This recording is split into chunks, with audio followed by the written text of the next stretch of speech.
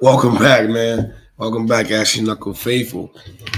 Got a UFC 271 recap. So Saturday night was something else, huh, boys? It was fantastic. It was a pretty good night of fights there. Good run back. Yeah, we had some good moments, some crazy, unexpected moments, and then some things that kind of went as planned. I guess if you saw it happening already. Let's talk about a little bit about the early prelims and some of the action from the early prelims. We know William Knight didn't make weight, so that ended up being a heavyweight bout. Max Grisham ended up taking the victory. What are your thoughts on some of these some of the early fights? Anybody impress you? Nothing too impressive to me. I mean, Martinez had a comeback almost of the ages after getting destroyed for 2 rounds. He almost got a finish in multiple ways in the third. That was kind of impressive. Oh yeah, what a turnaround! He was getting baked in those first 2 rounds. Yes, sir. And he almost got the finish in the third. So Manny Martinez showed some heart. Wasn't enough though. Ronnie Lawrence ended up getting the victory, but that was a damn good scrap. Also, Adesanya's boy Blood Diamond kind of got starched in the first by submission. Yeah, Jeremiah Wells put on the show, man.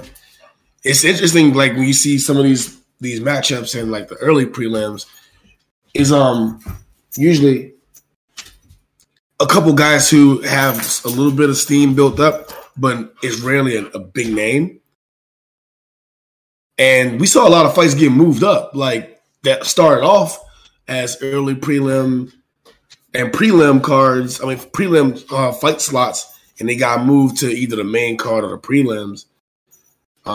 Some fights got scratched altogether. Well, one in particular, but yeah, I was really impressed by the whole card. I mean, the whole lineup. I really didn't feel like there was a boring fight on either one. Either one of the preliminaries. They were all like entertaining. And then to the main prelims, that's when we find a cancel bout with Alex Perez and Matt Schnell. Did they ever say why it was canceled? Was it weight? COVID? It just says canceled on the website. That was one of the fights I was looking forward to that. And when other guys started, excuse me, damn. When other guys started making the walk to the cage, I was like, uh-oh. What's up, man? What's going on with this fight? And then I saw it on the website, it just said canceled. Yeah, I think that was the weight discrepancy one. I'm not 100% sure which one missed weight, but the other declined. Yeah, I mean, didn't the William Knight fight, didn't he miss by 13 pounds or something crazy? It got moved to heavyweight. Yeah, that was a 12-pound miss, but they agreed upon a heavyweight bout instead of a catch weight. Did he still lose his purse for doing that? Some of his money? No. Since they moved the division, he no longer missed weight. Really? I thought he surrendered 40% of his purse.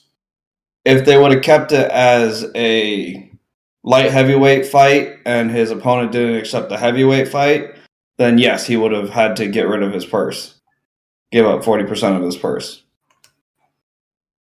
Interesting. So they didn't... maybe I misread that. I thought they were moving it to heavyweight, but he was still being docked 40%. I could be wrong. Maybe I just saw 40% and ran with it. I thought some of the action from this. I was impressed actually from a lot of these fights on the actual prelims. Mo, you got any takes? Prelims. The one I paid the most attention to was the retirement fight of Roxanne Modafferi.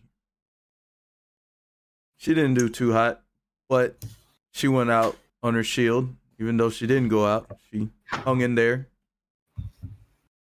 Gonna be different without a veteran such as her. Yeah. I mean, she paved the way for a lot of female fighters.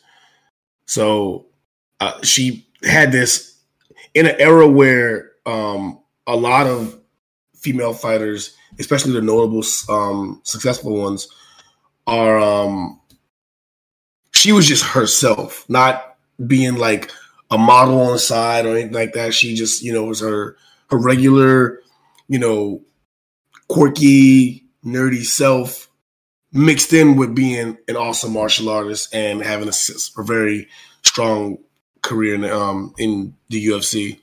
So Roxanne Modafferi will be missed. Yeah, definitely. I mean, she was an OG. She was a very unorthodox fighter, and you got to give her props on this fight too. Even though it didn't look the greatest for her, she did go to a split decision somehow. With an undefeated fighter that has nothing but finishes in the UFC. And she was not finished. And she got a couple good shots in with her unorthodox striking. But this most definitely was a passing of the torch.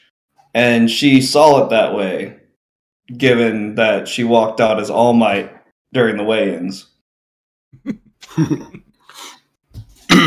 Casey O'Neill she looks like the real deal. Modafferi, that was a tough out. I mean, Roxanne just kept coming forward, even though she was taking a lot of clean shots. Casey O'Neill seems to be that next up in like that riser, that fast riser in women's flyweight. She keeps piling on wins, and we'll be talking about her and her name attached to Chasing Gold soon. I was impressed by Kyler Phillips too, taking on Marcelo Rolo. I thought Kyler Phillips looked really good. Nice bounce back, 3rd round submission victory. Kyler threw out the kitchen sink, man. I'm talking about like every possible strike you can throw. I think he landed it in that fight. So shout out to Kyler Phillips. Yeah, he definitely showed his depth that he has in his fighting game in that fight. He wanted to show all the tricks in his bag, and he definitely did.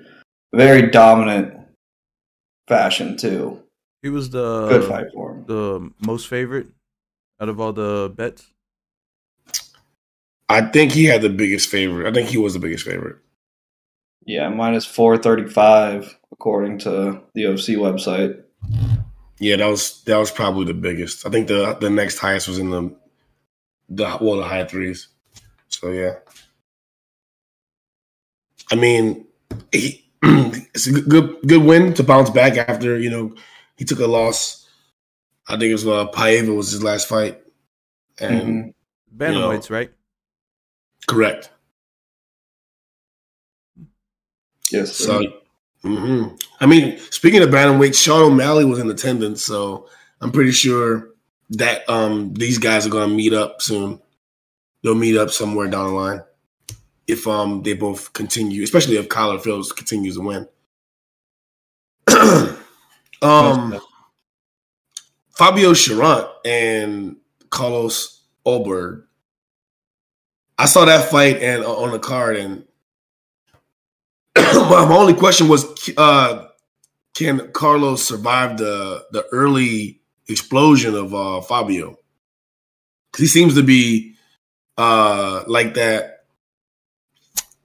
Like he doesn't have like anything past the first.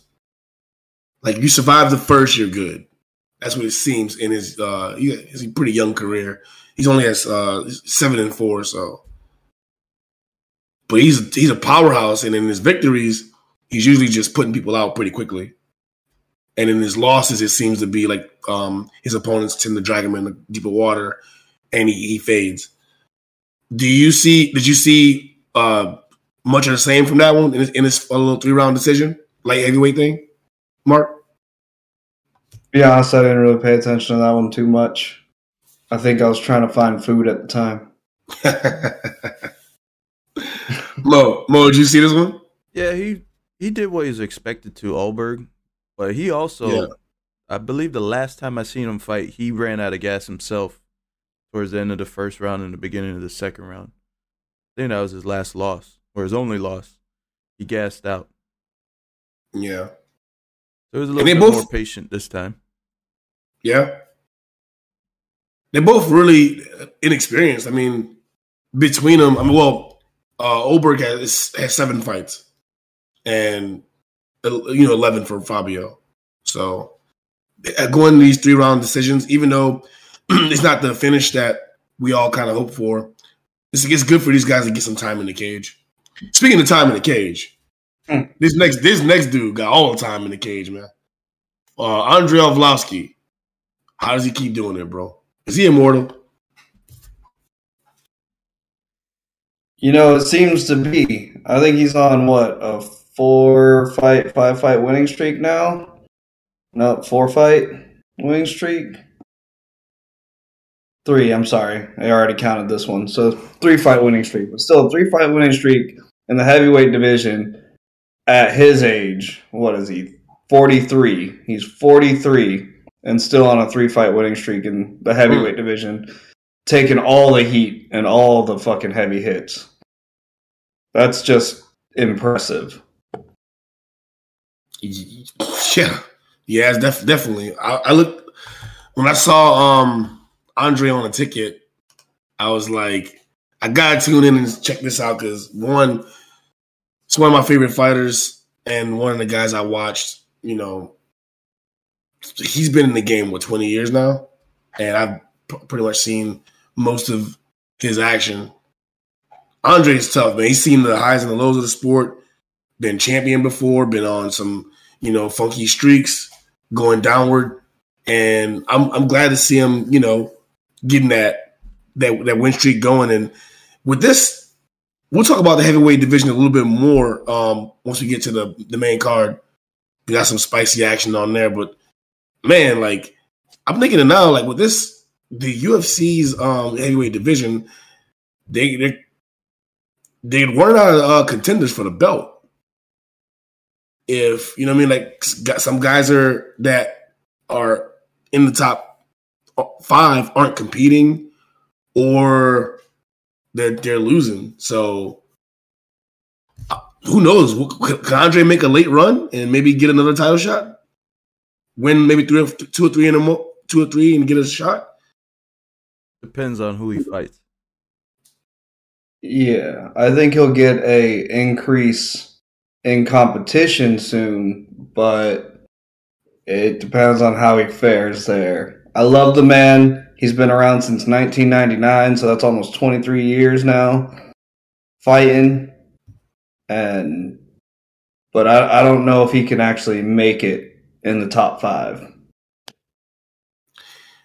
So yet to be seen, but the original Pitbull, I mean, he's been there before. He's been to the top of the mountain before, so it'd be interesting to see what comes with him next.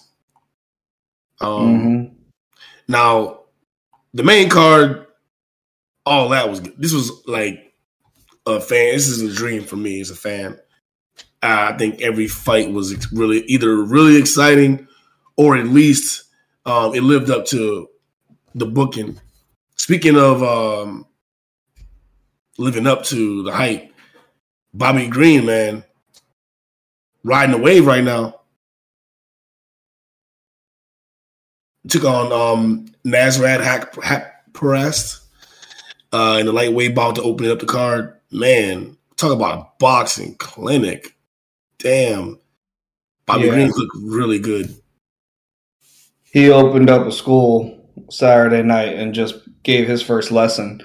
And Jesus Christ, it was just a constant flow. And he just murdered. Who do you think he gets after that win? Top 15 dude? Or do you think he'll fight somebody else that's not ranked?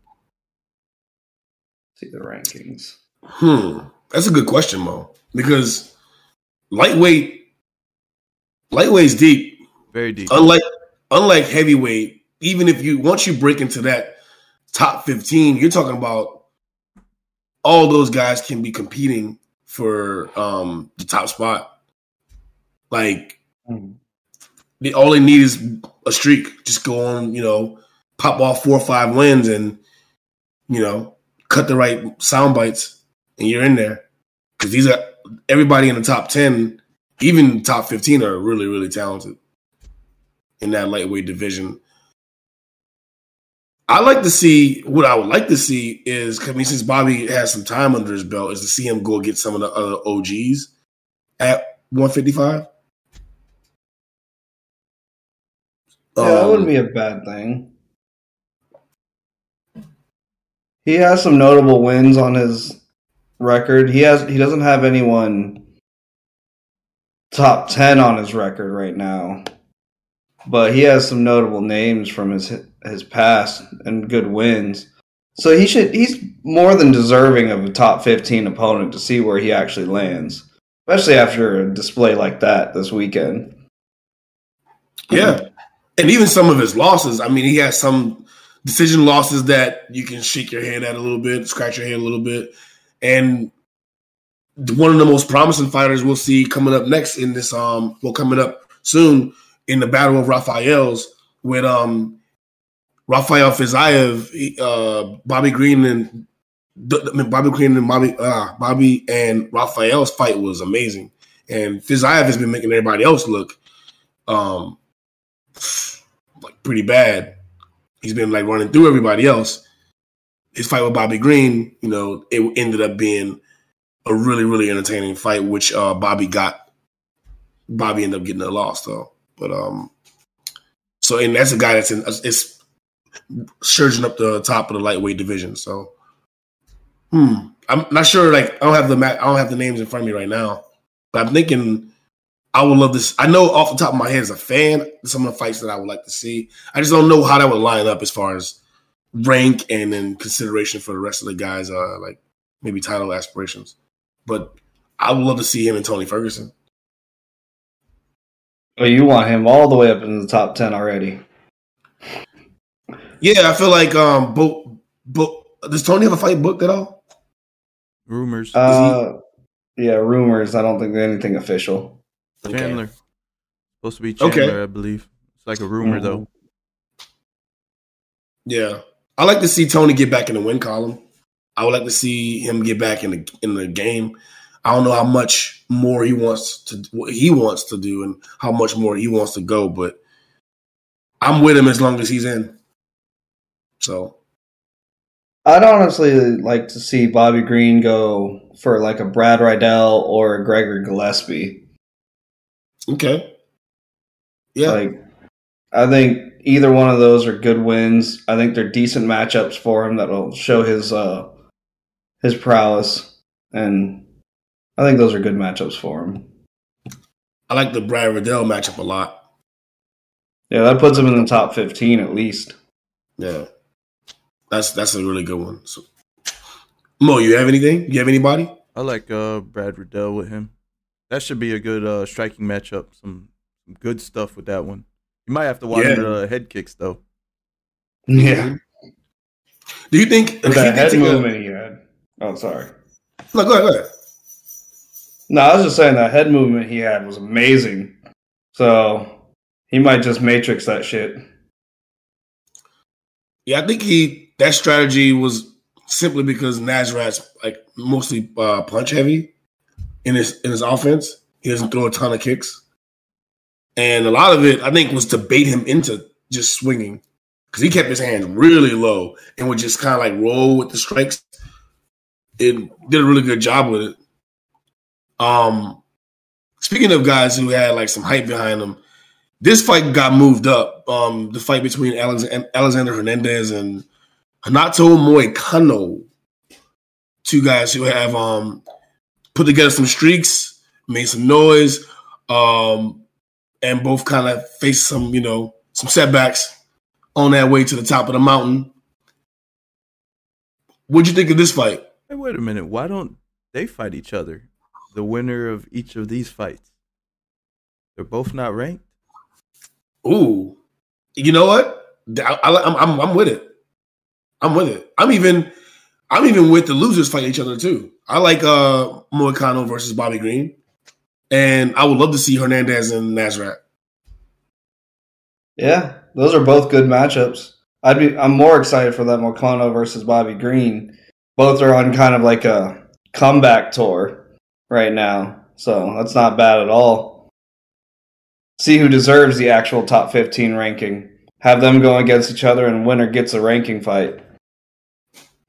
Yeah, it can definitely happen. Given that they're on the same card, so they'll have the amount of time in between medical suspensions to get booked again. So I'm for it. Mm-hmm. I like it. I like when they have cards that are stacked like this. When they have, multiple contenders from the same weight class on the exact same card. I think it can lead to some natural tournament style matchups. Like you advance, meet up.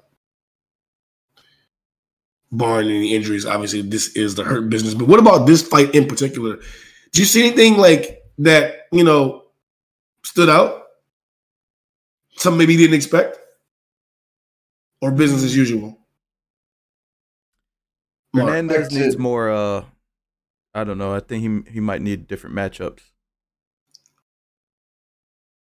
I don't know. I was going to say I expected Hernandez to do a little bit better than he did, to be honest. I thought this was a pretty evenly matched up fight, but it didn't seem that way in the end.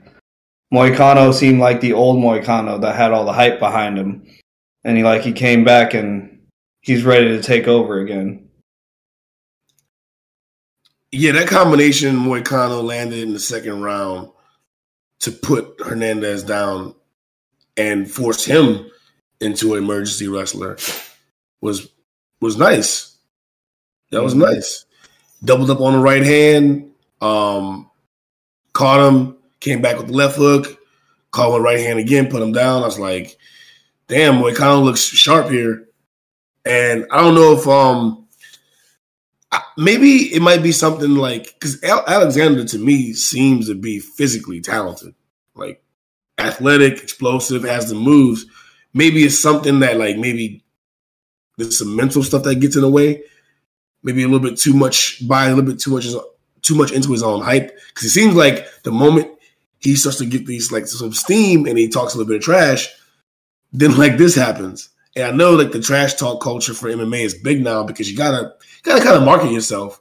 So you gotta say something to make the reporters want to write about you and put you in the news, but then it goes against you when you lose.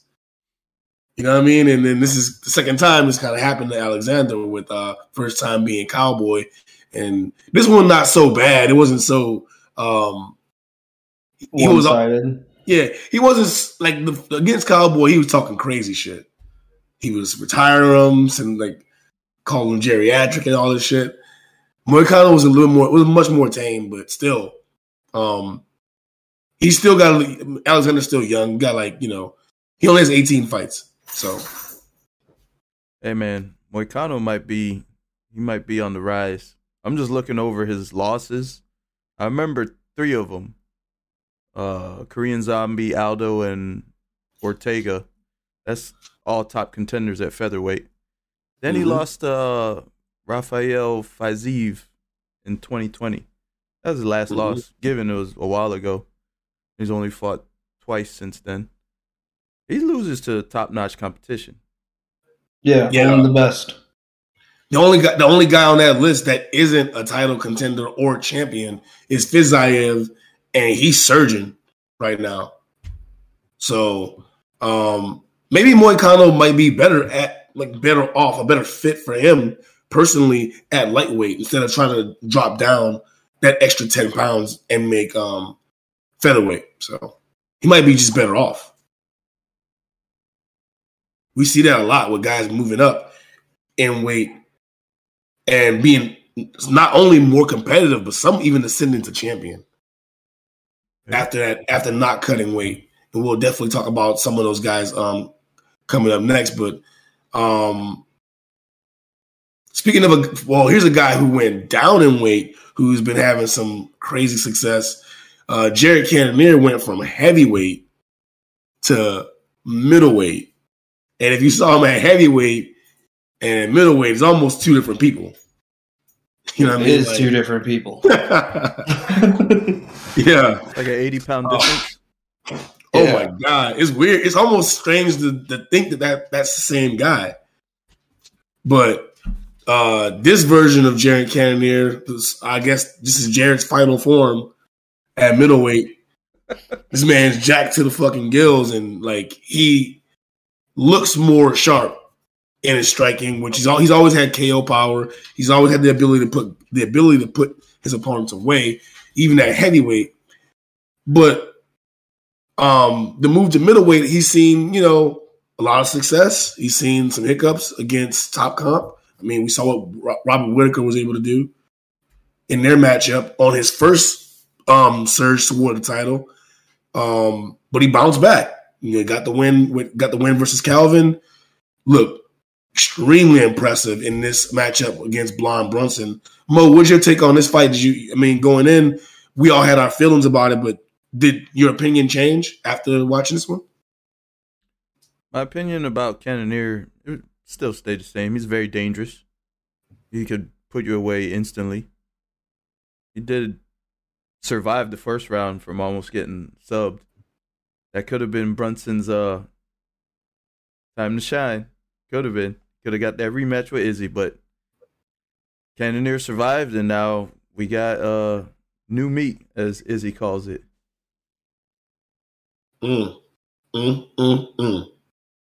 Mark, what about you? What'd you think? I mean, I thought, wait, if I remember correctly, didn't you really wanted, you thought Brunson had this one, right? I did. I did think Brunson had this one. And to be honest, the Brunson of the first round was going exactly how I expected him to go. He was mixing it up. He was being calculated. He was throwing in his takedowns and his heavy on the wrestling against Cannonier, and I thought that's how it was going to go. The one thing I did not account for, though, was Brunson in the second round was so gassed that he turned into old Brunson, just looping everything, just rushing in, and with, like, I just got to finish this now because I can't take another round. So he impressed me in the first round and did exactly what I thought he was going to do. Second round, old Brunson got defeated. And that's what we all kept saying. New blonde Brunson wins this fight. Old Brunson gets destroyed. And we saw both. I was very impressed with Blonde Brunson's strategy, corrections to his strategy, excuse me, doing his streak. Kept his chin down, no wild lunging stuff, like lunging left hands, and which is, he got some highlight reel knockouts by doing that. But against Top Comp, it's just going to lead to more disaster than it's going to be glorious, for sure. Cannonier looked impressive. He looked strong. And damn, he landed some nasty shots. I know Derek's corner threw in the towel, but I don't think it would have mattered, man. Jared, look, I know we aren't going to give him a ton of credit against Izzy. I know he's going to open up as a really big underdog. We'll get to there. But I think he's a legitimate threat to the title. I think he has a shot. He has more of a shot than meets the eye. I mean, if you look at all the measurable stuff, obviously advantage Adesanya. But listen, we've seen crazy upsets before. We've seen things in the past where it looked like it's so stacked against the challenger, yet they somehow become champion. Like we saw it with, like I said before, Matt Serra taking on George St. Pierre. It looked like an insurmountable task for Serra, yet he was able to get the TKO victory. Same as with Amanda Nunes taking on Juliana Pena. It looked like Amanda would just be business as usual, walk her over, but she had other plans, and I think Jared might have other plans, dog. We'll see, but we will see. Speaking of having other plans, man, how about Bam Bam Tuivasa just spoiling Derek's homecoming in Houston? Second one. Sheesh. Should Derek just stop fighting in Houston? Absolutely. Or should he start fighting in Houston more to get a better record at home? I don't know how I feel about that, like, right now, just because, Derek Brunson was doing everything right in that first round. That first round, he was doing everything right. He was controlling the pace. He was dominating. He fucking decided he was a wrestler all of a sudden and was doing some beautiful takedowns, some inside trips that no one ever saw coming. And even Tuivasa, he sat there with a surprised look on his face when he was on his back. But I think this was just more or less survivability won the night. Hey, man, the best ability is availability. Mm-hmm. Derek Lewis did show a little bit of that All-American Derek. He talks about so much. I mean, man, pulling out some wrestling and show a little bit of jiu-jitsu. Mm-hmm. Mosey, you really hoping for that Derek Lewis sub, man. Hey, that would have been something, wouldn't it have been? Yeah. I almost happened. Man, if you would have got that one right, man, that would have broke that. Should have broke it, bro. I think I would have played the lotto right after. Oh, for sure. Hell yeah. Look, like Mark said, the survivability of Ty was probably what won the day because he ate some shots that would have put most people on the planet to sleep. Like those 3 shots he ate in transition. Didn't he get an uppercut? He ate like a clean uppercut, right? Clean uppercuts, 4 on the ground to the side. Like he was down opponent and getting hammered with some heavy shots. Yeah, on one of Derek's takedowns, on the way back up, Ty ate like 3 or 4 shots, like one to the temple, one to the nose, one to the jaw.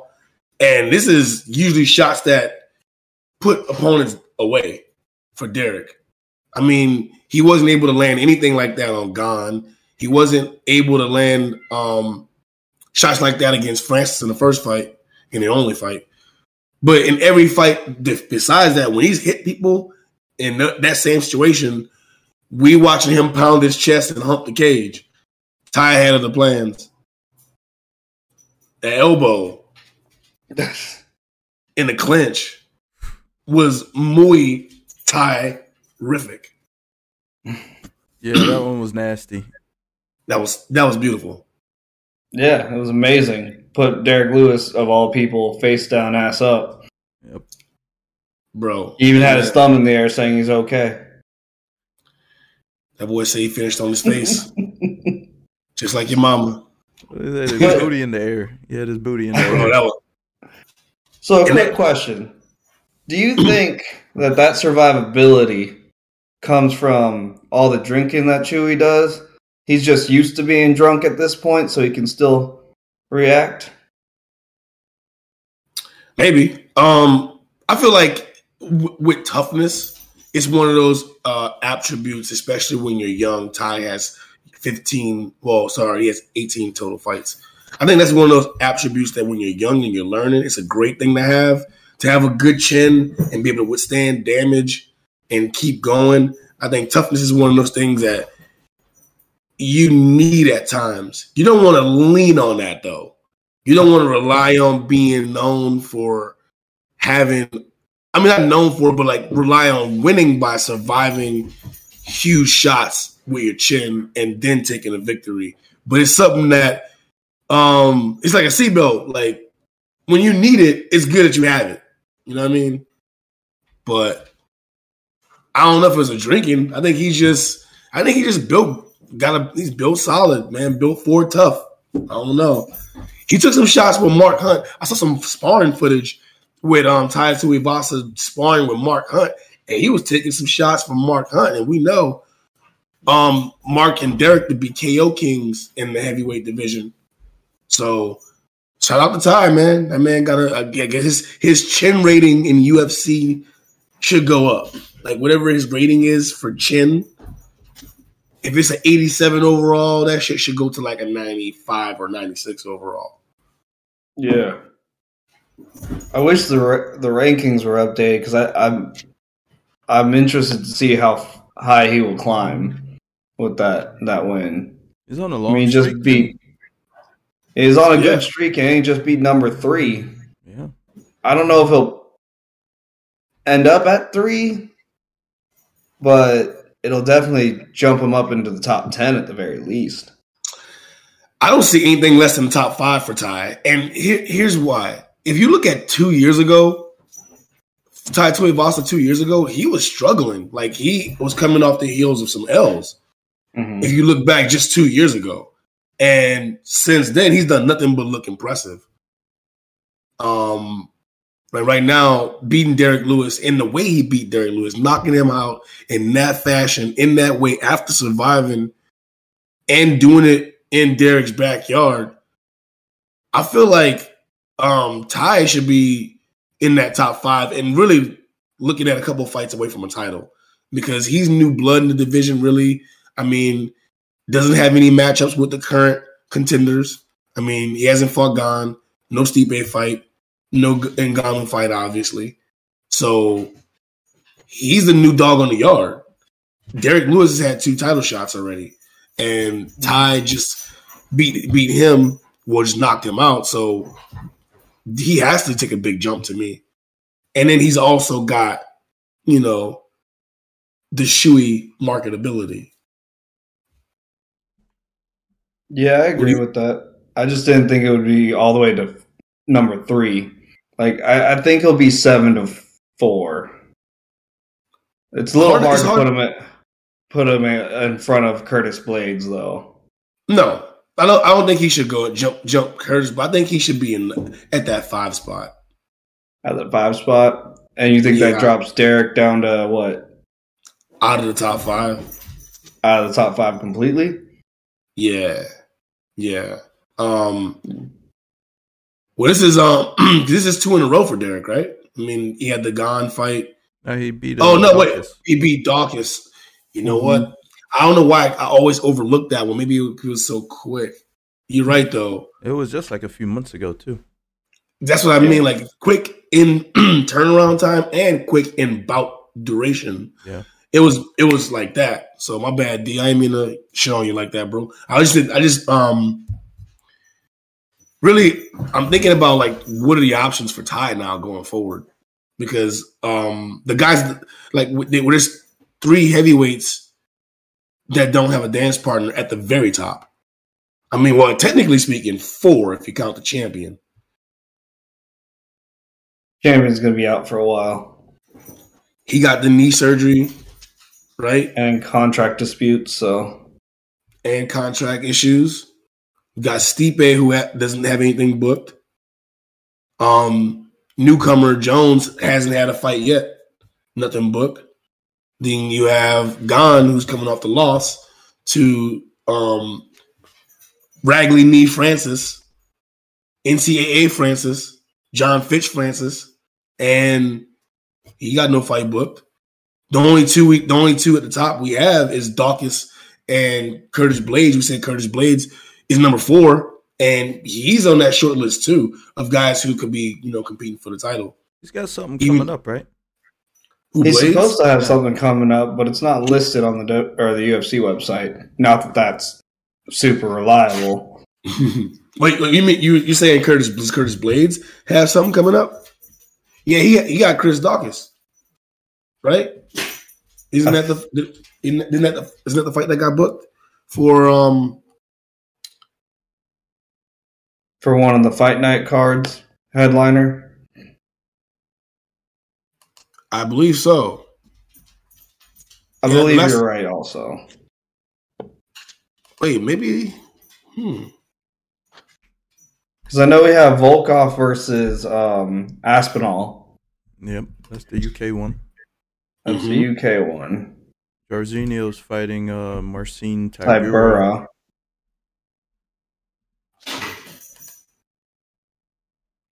Yep. And then Aspinall, Volkov.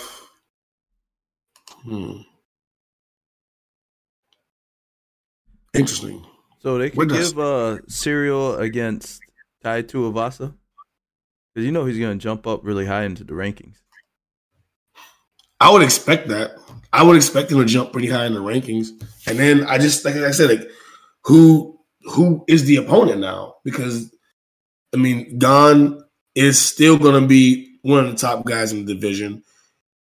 And if you're talking about Tai challenging for the title, a win over a guy like Gane does give him that direct path. A loss to someone like Gane, though, cuts that hype down pretty hard. I mean, it's heavyweight though, so recovery from that's easy. Yeah, I mean that's what it is. That's what it is at this point, though. For anybody trying to climb the ladder, you got to risk it. You got to risk. You're risking the loss. Yeah, while it will be devastating, the win puts you right there. You got to have it. You won't have any fights that won't be that way. I mean, any loss at this point will knock the steam out. The winners get wings, man. Everybody else, you get the bones and what's left.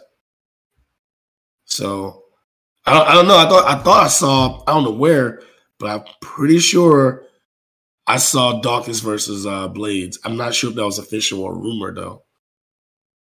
I mean, that makes sense too, because who does Curtis Blades really fight right now? The best fight or matchup for him would be Stipe, but I honestly think that with Francis going through his surgeries and everything, the only fight to make for Stipe right now is either Gane or John Jones. Yeah, that Gane fight lost a lot of steam. Jones makes the most sense because it will give him obviously a direct path. Either guy a direct path of victory to the title. I mean, either guy winning, they'll be right there in the title talks. If not, dude, that could easily be an interim if Francis can't go for a while, because they made Gane versus Lewis in interim, and Francis fought 3 months before that. Mm-hmm. Definitely an interim. I think it's definitely an interim too. Yeah. Personally, I think it's going to be an interim to actual champ turning into actual champ. Yeah, kind of like with go ahead. No, I was just going to say it's kind of like the same thing with Aldo and Frankie Edgar, right? Yeah. I honestly think that what's his name? Francis is probably going to end up leaving the company. I hope not. I hope not. I hope that's not the case. Although I would like to see them that matchup. I do want to see Stipe versus Jones. And eventually, I want to see Francis versus Jones. And I would be intrigued to even see a Stipe Ngannou 3. You know, like there's a lot of fights that I still want to see Francis have in the UFC, including I would love to see him against Tai Tuivasa now. Like, I didn't think Tuivasa could take those kind of shots and still, you know, get the victory, get the knockout win. Now I'm curious to see what he can do against Francis now. No, I love the matchups. Don't get me wrong, or whatever. I'm just, from previous conversation, I think the best move for Francis is probably to leave from previous conversation, because I don't think that the UFC is going to come to terms with him. But other than that, that's why I'm saying I think he'll probably leave, and I hope he does, and I hope he goes and gets that huge payday. And then we'll talk about returns or whatever after that. Oh, yeah. Well, speaking of huge paydays, Israel Adesanya signed a new fight deal right before this Robert Whittaker fight, and he seemed very pleased with his deal, as opposed to some other champions that aren't so happy with theirs. I know this is a case-by-case thing, and obviously Izzy's a superstar. So his treatment and negotiation power, he might have a little bit more say in exact terms of how his contract can go, given that he's super marketable and he's this he's a bona fide superstar. He's probably the biggest star currently in the UFC. You know they can market Francis so good if they chose to. They got everything they need. Oh, 100% agree. I think that it's not, for me, it's not necessarily about marketing.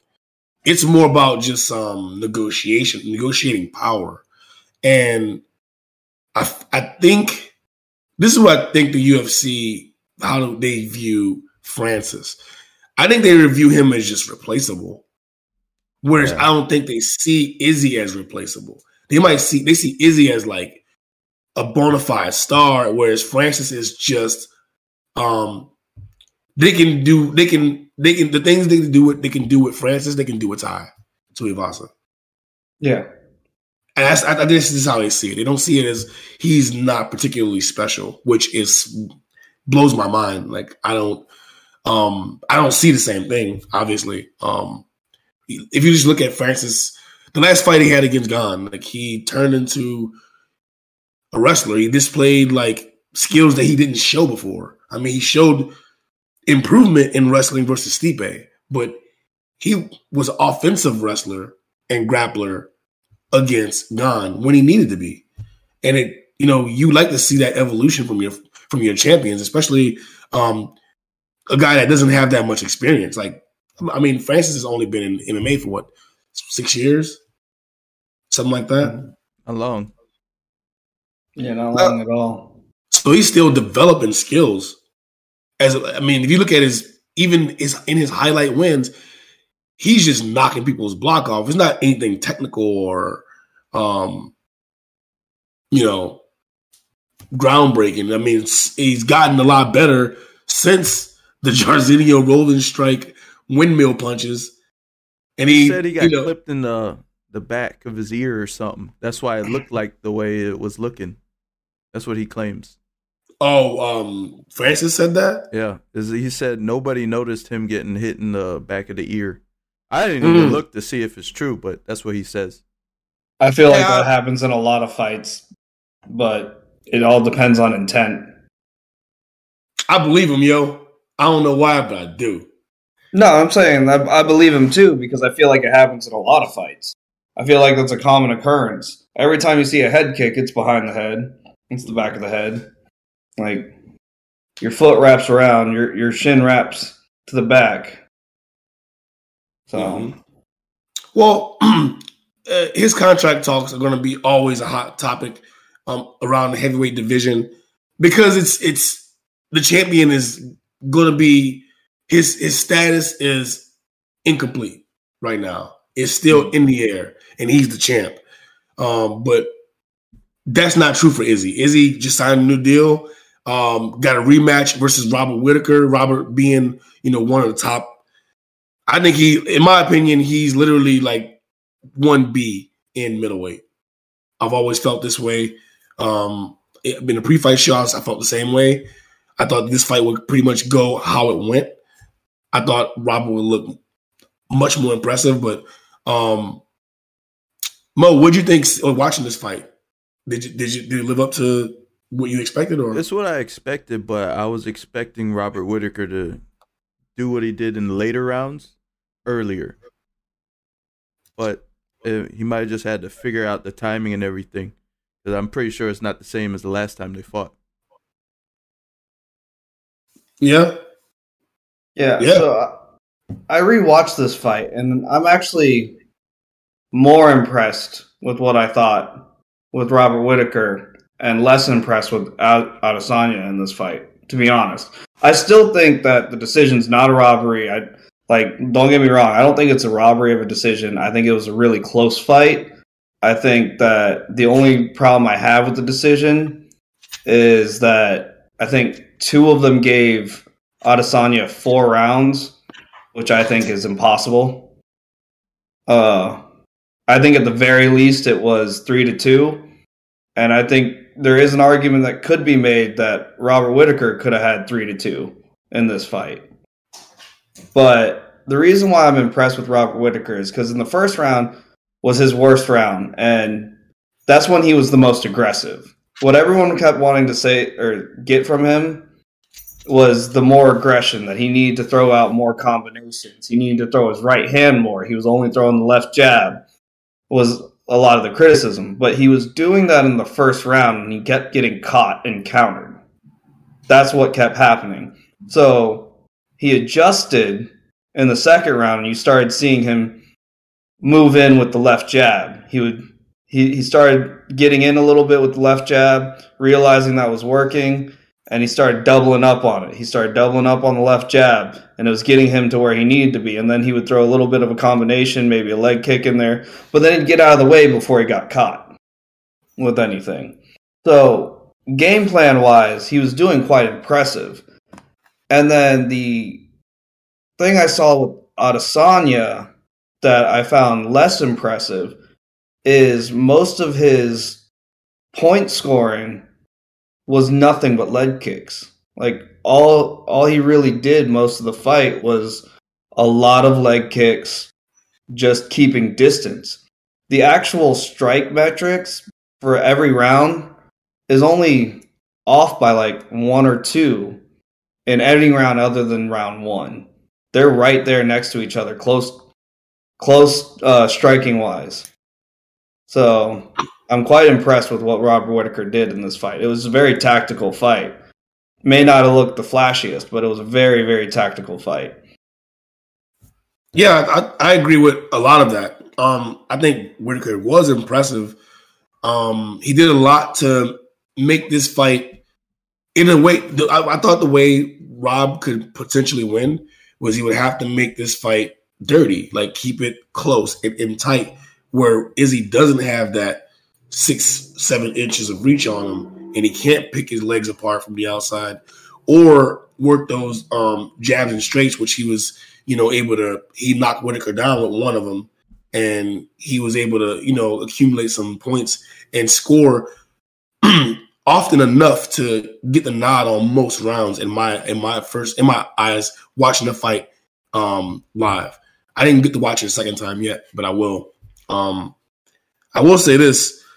It's tough to win rounds consistently going backwards if you're not doing damage. And Rob wasn't doing any damage to Israel, even though he, was able to control the fight. He was at some points with grappling, and he was able to, keep himself out of trouble. He wasn't inflicting any damage. He was going backwards majority of the fight. And I think that in itself is a tough way to get the nod on. That's why those judges would have it 4-1, because you can't. It's hard to win going backwards. I mean, unless you're causing damage. Like if you can go backwards, trap your opponent into a dangerous situation and hurt them, then you can get some credit there. But if you're just going backwards and playing and being more defensive, and the numbers are even, then because if you think about it, I'm thinking about this fight again. Like I said, I only watched it once, but was there any time when Israel was in trouble? 5th round, definitely. 4th round, there was some questionable strikes where Robert had some good hits. I'm not saying that he was drunk off any of those, but score-wise, I think 4th and 5th round are easily Robert Whittaker's for both of those, especially the 5th. 5th is no question Robert Whittaker's. But my only counter to what you just said, I agree. It looks worse on the judges' scorecards going backwards all the time. And that's not going to look good for anyone. But I would argue that other than the first round, Izzy didn't do any damage either. Other than maybe one leg kick where Robert Whittaker spun and showed that it hurt, affected him. I'd say that he didn't really do much damage to Robert Whittaker at all either for the rest of the fight, other than the first round. I believe some fighters were mentioning stuff like that on Twitter, where the champion doesn't have to really do much to win the fight, because as long as they're throwing some kind of strikes and moving forward, they're probably going to get the nod. I think that's what Chandler said. Which, coming from Michael Chandler, who's just balls to the wall all the time. We got an animal on the loose. Oh He yeah, did not like that take. she was like, "You, fuck you, Chandler. Fuck you, Chandler." Nah. Hold on, let me have this real quick. But yeah, either way, I think Whitaker will eventually come back up to fight Izzy again, possibly. If Izzy stays at 185, there's no avoiding it because Robert Whitaker is literally levels above the rest of the competition at 185 right now. Yeah, he's already proven that he's levels above. He destroyed his last 3 opponents, which are the top 5. So he hasn't fought Vettori yet, right? I don't think so. I think the only options he has, Costa, right? Neither one of those two. Vettori and Costa are his only options in top 10, I think. My dog does not like Amazon guys. I think Robert Whitaker's that's a good one. I think a good fight for Whitaker would be Vettori. But then it'd be like the winner of that. What would happen? Were they going to get another title shot? I doubt it. Well, there's also other fights that are going to happen, and people are going to make a mark too. So there'll be some contenders that are going to rise up that are going to be looking for a marquee fight. You know, guys like I said, like Strickland. You know, Chimaev bounces from 70 to 185. So there'll be, I mean, if these guys can continue to pick up victories, then there'll be guys. We talked about some middleweight contenders on the, excuse me, some young guys that are on the rise in a few shows back.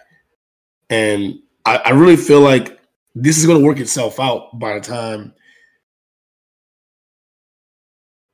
they get around to booking them. Because, like, there's some guys, like I said, who are streaking right now, but they don't have they don't have the names under their belt. They just have the wins. They'll be getting some of these top contenders, the guys who, you know, have had their crack at the title before they get another title shot. We said this already, that this might not be the last meeting between Israel and Robert. Definitely not. So I think if he gets in there with Vettori, if he takes the exact same route that he took after the first loss to Izzy and just makes himself undeniable again, we'll be looking at this again maybe a year or two down the line. Yeah, I say he gets those 3 wins and he gets it. Like Marvin Vettori, Paulo Costa, and Sean Strickland. If he beats all 3 of those, he's right back in the title picture easily. Yeah. Because at that point, you just knock down everyone that could get in your way. Especially everyone in the top 5, top 10. I mean, there's guys that are right on the outside looking in that don't have a record against any of these guys, but they're impressive. I think that if Kelvin makes some changes, he can go make another run. I think he has a chance that if Darren Till can get his life together, maybe. Not really seeing anyone in the top 15 that are standing out now that Kevin Holland just changed divisions. Yeah, I'm trying to look up the roster right now. Because I think, like, just thinking of it like off the top of my head, I feel like that division did get a little, you know, a little boost in the arm. Because I know, like, I mean, obviously Alex Pereira came over, and that's Izzy's. He lost him twice in kickboxing, and you know, I feel like, okay, so here we go. Wow. Now looking at the names, you're right. I just, damn, it is the top 15 is crowded with names that have already been, that the champ's already beaten. Mm-hmm. I mean, he hasn't faced Chris Weidman, but he's number 15. Chris is actually on the comeback tour too. He's supposedly progressing well from that leg injury and looking for action. I thought he got a fight coming up. I heard that too. Or is it not true? I mean, speculation also, or is it? I think it's speculation. Legit? I didn't see anything announced, but I did see him. He's healthy, that he's healed from the injury and wants to come back. So that's going to be my call. We're going with Gabe's boys going to make a run back for the title. Okay. If you look at the rest of it, okay, so Tavares, Gastelum, Hall, Till, Hermanson, Strickland. Out of all those names mentioned, Strickland is the only one that can make a legit run for the in the immediate future and be considered a title contender. Up there with the guys we are with Jared, who's probably going to Cannonier at number 3.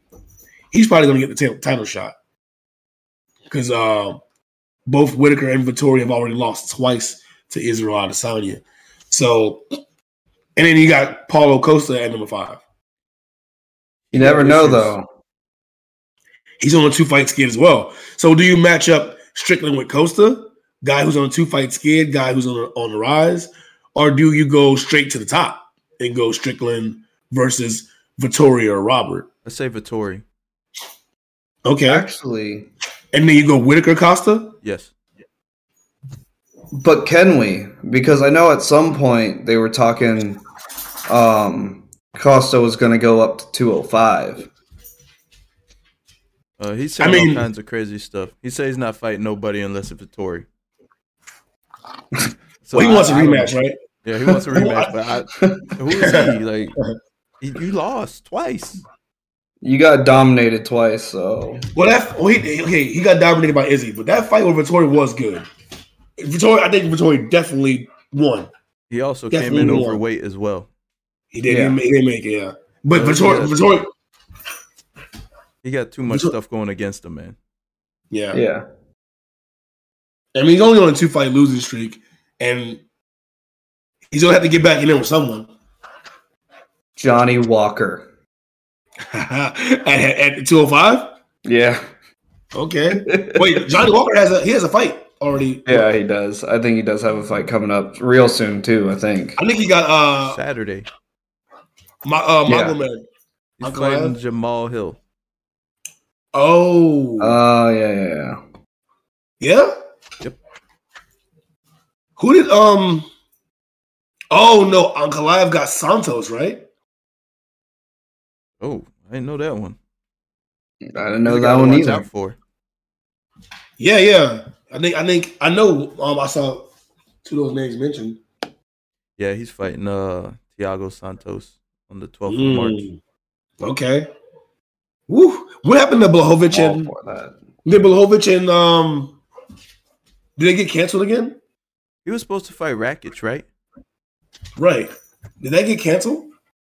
I thought it got pushed back because of injury. I just saw it as canceled bout. Oh. Maybe the injury. Well, it might be canceled because it got pushed back. So it got canceled on that card. A lot of times they'll do that. So who's is Teixeira getting Yuri? Yes. Mm-hmm. I believe that's they're pushing for that one in Brazil. Okay. Trying. Yeah, they're trying. I don't know how their things are, their restrictions and whatnot. I don't know. The greedy part of me is perfectly happy with the way that they're doing things right now, just because they keep coming back to Florida. They should just make Jacksonville their base. I'd be okay with that. I'm cool with it. They should make Jacksonville their base for the pay-per-views and Orlando the base for the fight nights. Yeah, man. East for the that could be UFC East right here in Florida.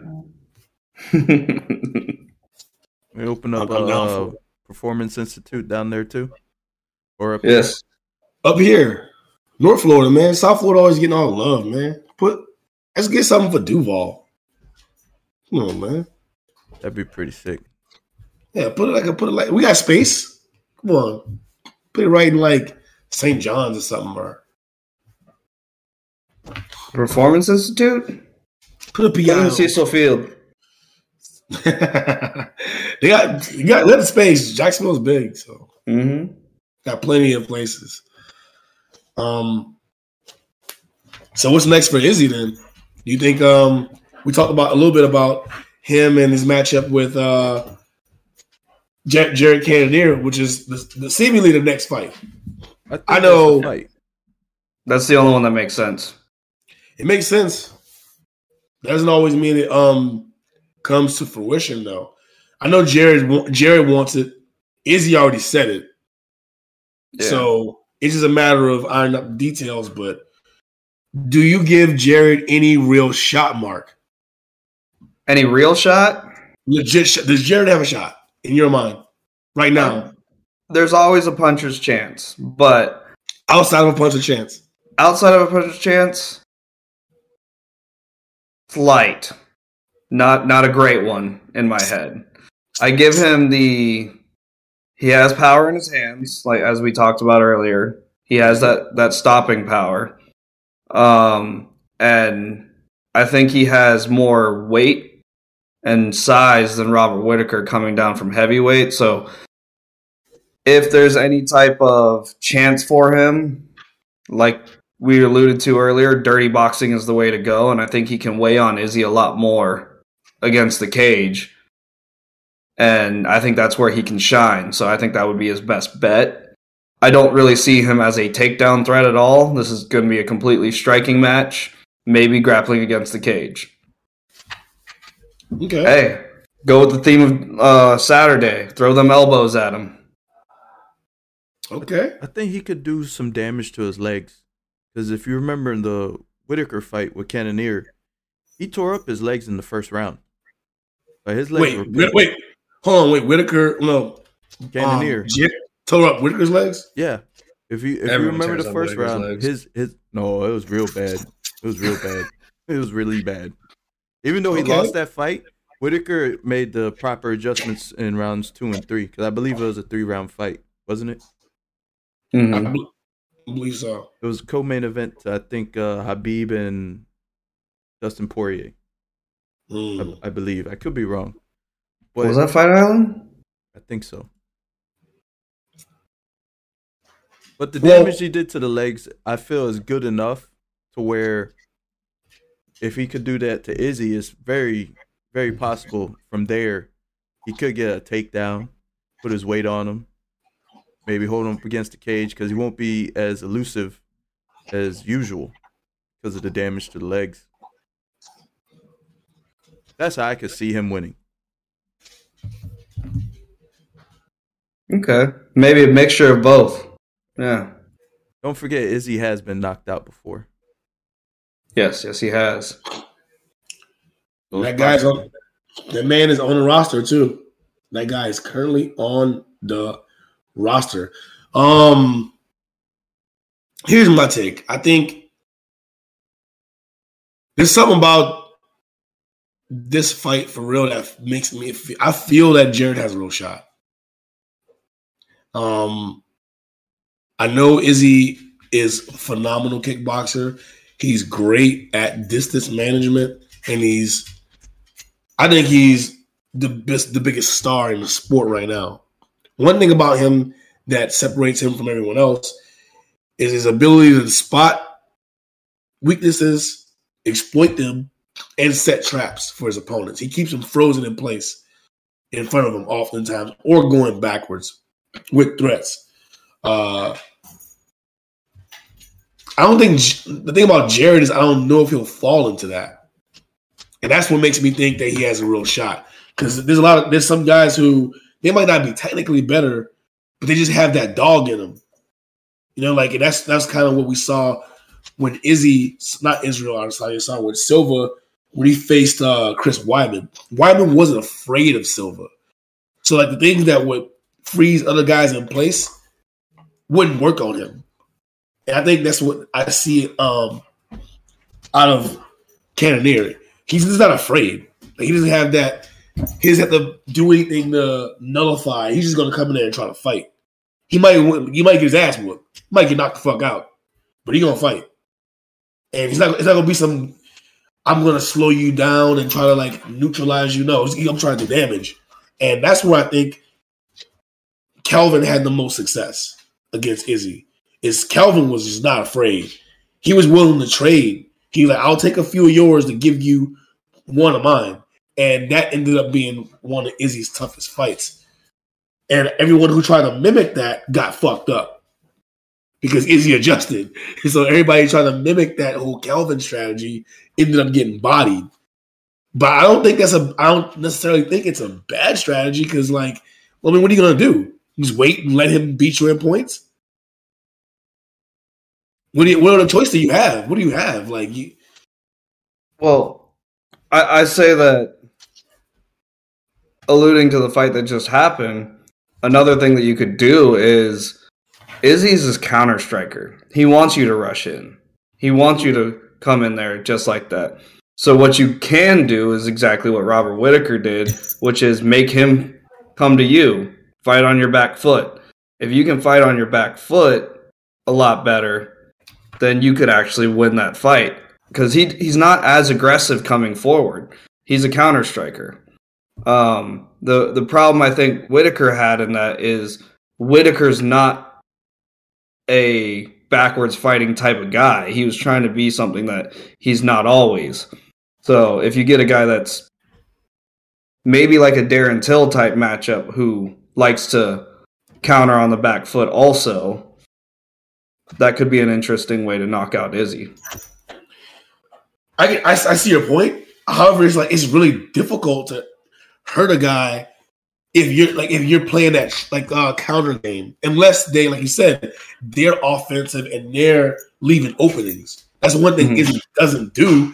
Is he doesn't leave himself open often. That's why he seems so calculated in his approach whenever he's up against other strikers. It's like it's almost as if like they're both waiting for the other guy to make a mistake. And yeah, and I don't know if that's the right move either, because you got to overcome so much reach to be able to land anything. That's why you're always in no man's land if you're waiting for him, right? Because he can hit you before you can hit him. The danger, like the other point in going backwards that way is like if you can get him to come forward like that, then you can do what Robert Whittaker did in the fifth round, which was Izzy was throwing a straight jab, flip the jab, and then you're in on him, which is exactly what Robert Whittaker was doing beautifully in that sense. So that would be like I said, if there's somebody that's better at fighting on their back foot, like that's why I use Darren Till as an example. He's a lot better at fighting going backwards on his back foot. Robert Whittaker usually goes forward. Robert Whittaker's usually about pressure. Yeah. But he tried to be something that he's not, which was a good strategy against Izzy, but it's not fully him. So if I think someone like Jared, who's going to be backing up and maybe catch him with one of those heavy shots, that's a better shot. It's just a strategy that could work. Yeah. It's all theory. For sure. I mean, yeah, like, look, that's what we're trying to do here. We're trying to figure out a way to make this fight make sense, because you know it's going to be Jared's going to be a huge dog. Let's just be real. Robert Whittaker closed at minus 300 versus Izzy, and MMA math doesn't work. Yeah. But for bettors, for Vegas, the odds makers, they're gonna be looking at exactly the things that the fights that Jared had, the matchups that he lost to Whittaker. He got bodied by Whittaker, and they made Whittaker a minus. Whittaker was a big dog against Izzy. Whittaker's a former title holder, probably the best guy in the division, not named Izzy, and he was minus 300. What's Jared going to open at? What's he going to close at? You know what I mean? I think Jared opens at no less than minus 400. Yeah, it was thinking around that. Hold on. Plus 400 for Cannonier and minus 400 for Izzy? No, it'll probably be minus 400 for Izzy. Yeah. And fuck, Cannonier could be anywhere. He could probably be plus 540 or something, plus 560. Jesus. Yeah, he could be easily a big like a 5-1, 6-1. I'm trying to give him a little more credit than that, but yeah. I am too. I'm just saying that I know the numbers won't agree with my opinion. Right. I think like we saw when Juliana Pena faced off with Amanda Nunes. I know we're gonna beat this to death, but we all thought she was a live dog. I did, at least. I know Mosey. I know you did too. I'm pretty sure Mark was like, yeah, because I felt like even though she came in. I think she closed that similar like minus 6 or 7. She was a pretty big dog. She was a real big dog. I think she might have been. I know it was at least it wasn't like plus 1,000. It was probably like plus 600. Yeah, it was at least plus 5. So no, come here. Okay. Got a special guest today. Alex is like anything that moves, she barks. It was here. Yeah. But yeah, I think Izzy does. He's the guy. He's the guy right now. He's the champ, and he's also making a case for more than that because he's starting to lap around the division, and now we can start having some legacy conversation when it comes to Israel Adesanya. Do you think he is there yet? Because obviously one of the best to ever do it was in his same weight class in Anderson Silva. And Anderson has how many title defenses? 10. 10 title defenses. And Izzy's at 4.5. 4.5. Depends who you're asking.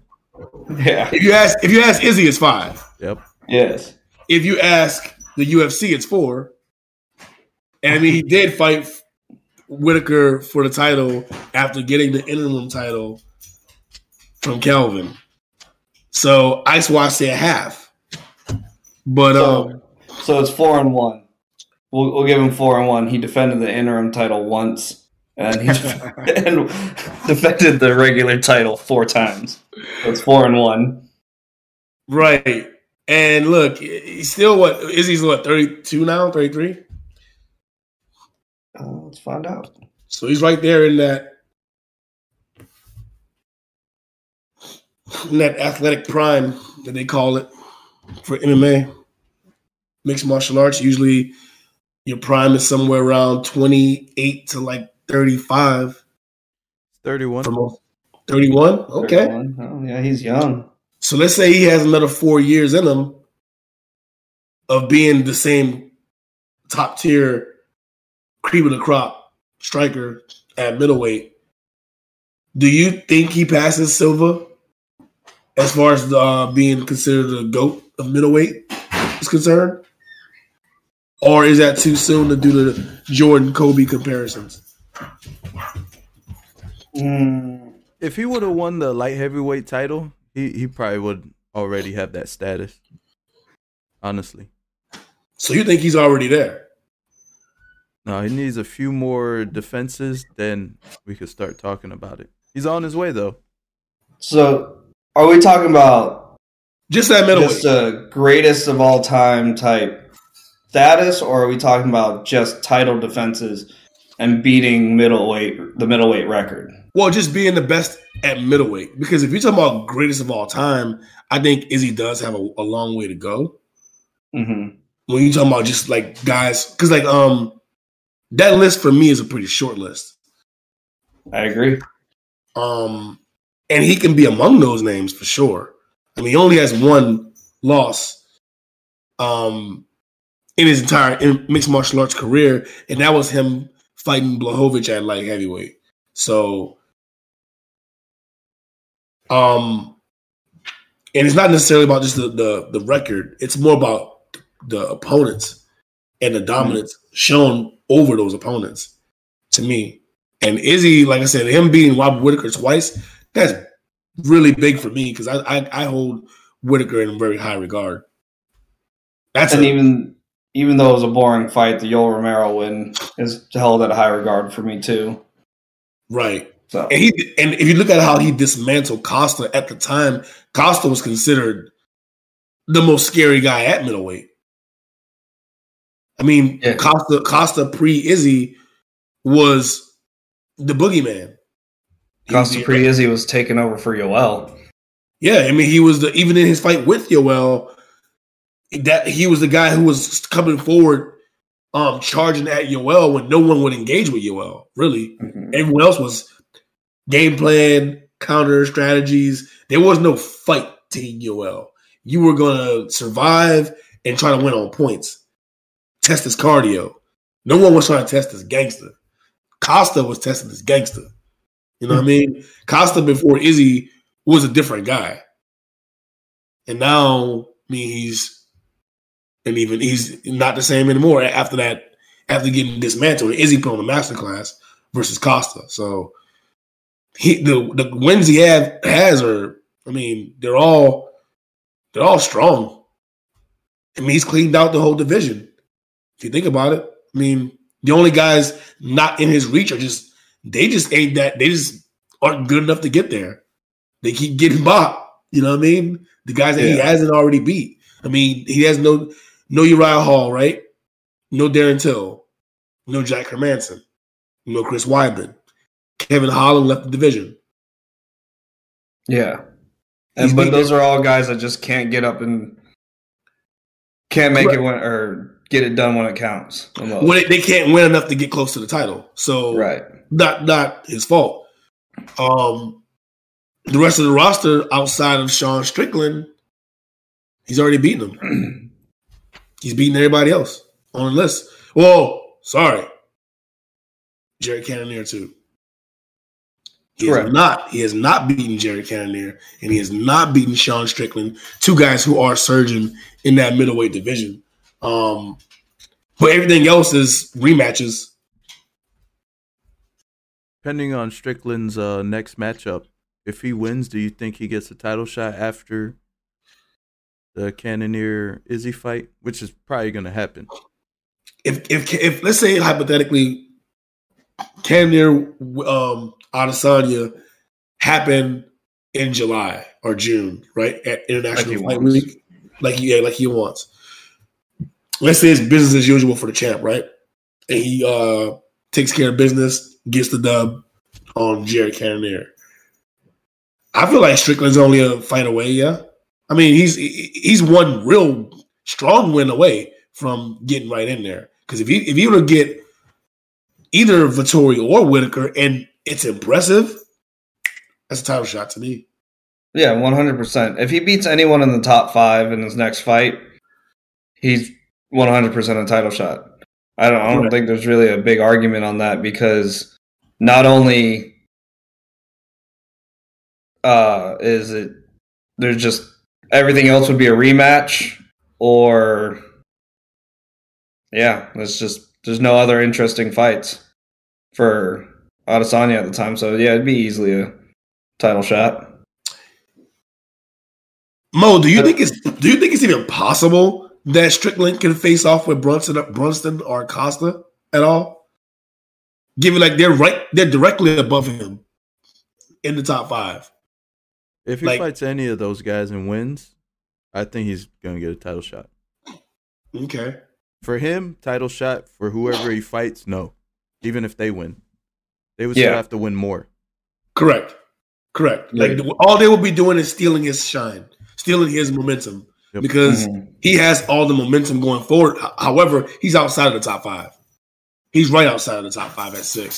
So, Mark, do you see anybody out of that list of names? Who out of that list of names gives you the most confidence that they can steal that shine?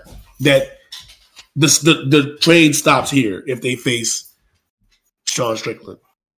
Who do you think out of that list beats Sean the easiest? The easiest, I would say Robert Whitaker. Okay. But to be honest, there's no easy matchup there. Like, I think that every single one of them can steal his shine. But I think it's going to be a tough matchup for all of them.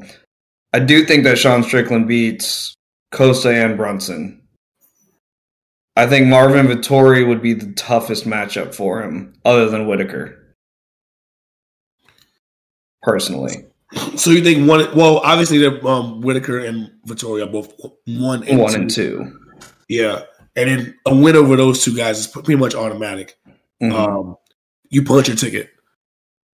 Mo, you have what do you think about Strickland's matchup possibilities with top 5? If he fights Vettori, I'm there for their entertainment on that one. On the pre-fight trash talk, this is gonna be great. Costa, I don't know. I don't know what's going on with him. And Brunson said he's only got one more fight left in him, so wherever he fights, that's his retirement fight. I would like to see him go out on top. So hopefully it'll be somebody that's not going for the title.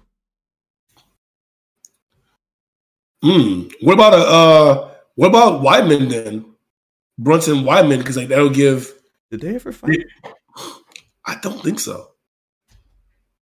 I don't know. I don't know.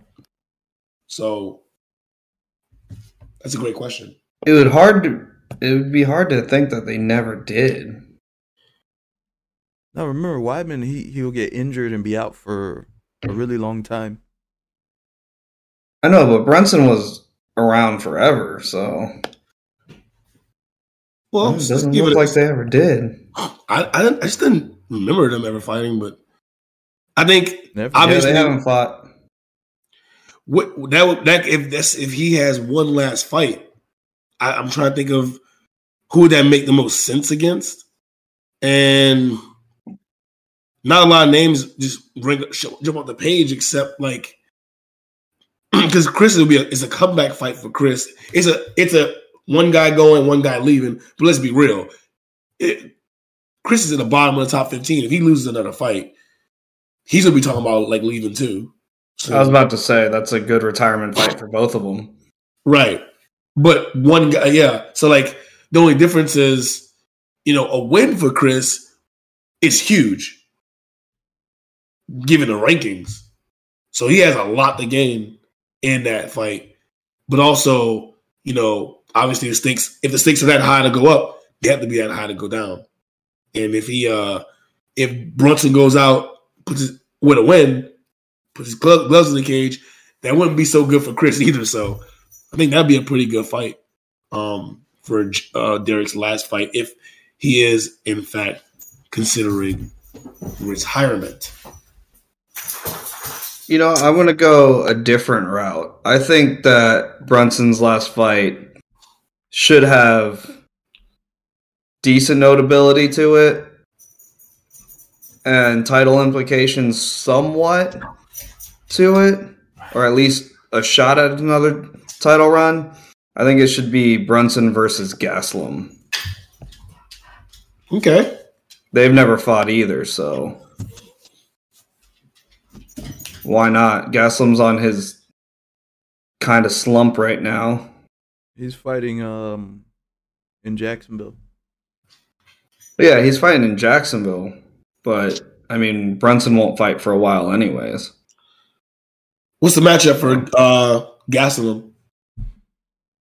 What's his name? Andre Muniz? No. I can't say the guy's name. Imavov? Something like that. It won't let me click on it. Close enough. Imavov. Imavov. Yeah. That name. Nassourdine? It's a long last. That's a lot of consonants. Yeah. I wasn't even going to try the first name. Nassourdine.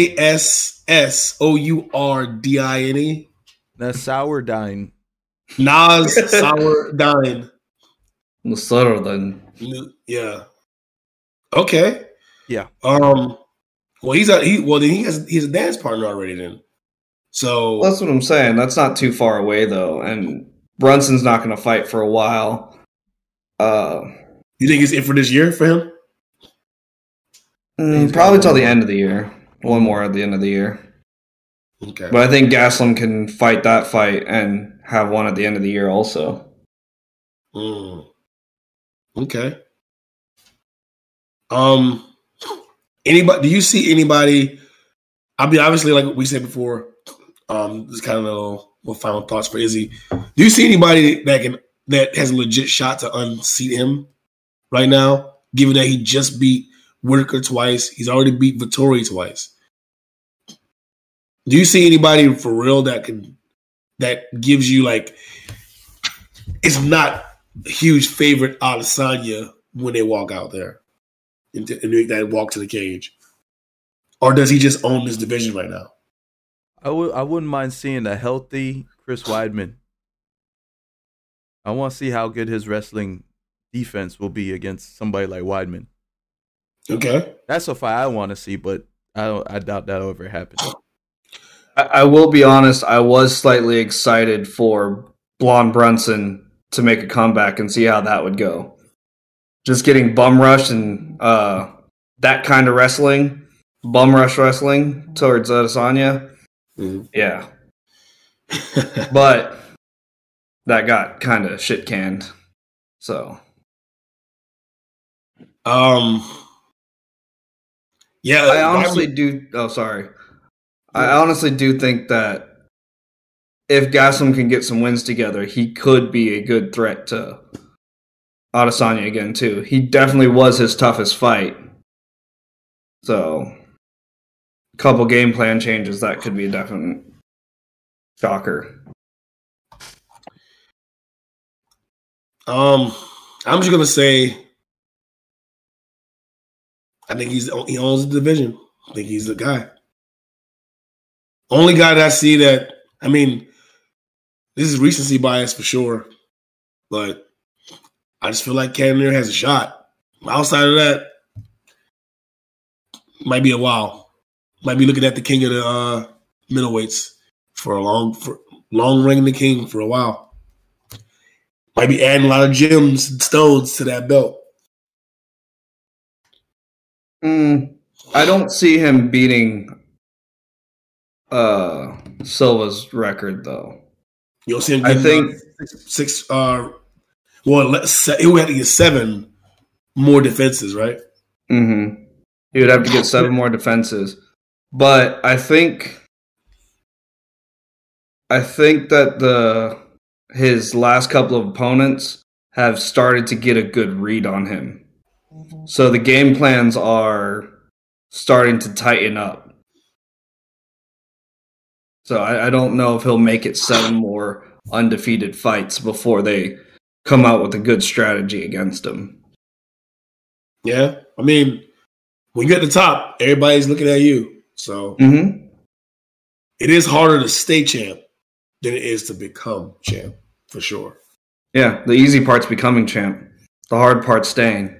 It's real hard to stay at the top. It's real hard. Everybody's gunning for you. So 7 more fights. Let's just say if that's 2 times a year for the next 3 or 4 years, that'll put him at what, 35 years old? 34? Yeah. 34, 35, yeah. Very doable. It is doable for sure, especially a guy of that caliber. He was already proven to be focused because one thing about Izzy is he does show off.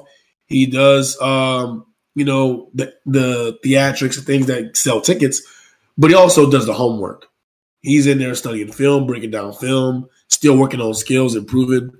So I think he deserves to be where he is as champion. It's not just amazing physical skill set. He also has everything going on upstairs as well. Did you see what he did at the start of the fight when they had the little stare down? The rock, paper, scissors? Yeah, I was like, oh my God.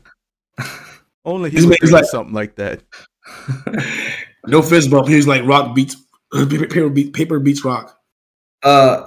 He wasn't the first to do it though, so I can't give him too much credit for that. What's his name did that?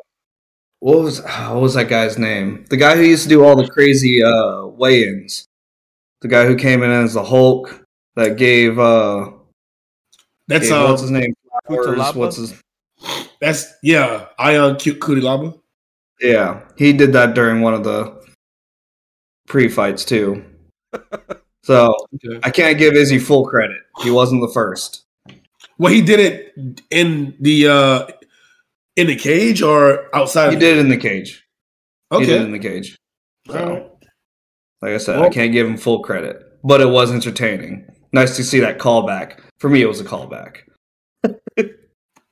Well, to me, it was like I thought it was for the moment that it happened, like it was a big stare down, huge rematch, and he's just like still like I'm not gonna let you even get momentum or any sense of victory, even if we just fucking bumping fists.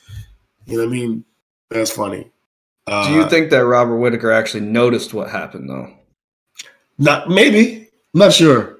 Maybe he didn't get fist bumped. You know, niggas, you go for fist bump, some guy like stick shifts you. He grabs your hand and fucking whatever. You didn't get fist bump. So psychologically, it had to play some role. In my head, like, if I'm being that serious with you or whatever, and I have my fist out there, and I'm staring at you in the eyes, I don't know. I think I'd be more confused, be like, you don't know how to fist bump? You wanted to just grab my hand? Like, I think that would be me. Not really just going straight to rock, paper, scissors. Well, he did the motion. He's like, rock, paper, scissors. But he was staring at him in the eyes. He wasn't looking at his hands. He just had his hand out there. Maybe that's why he got jabbed so much. You can't look at his eyes. His eyes can't hit you. Yeah. You guys ready to call it? Yeah. Call it.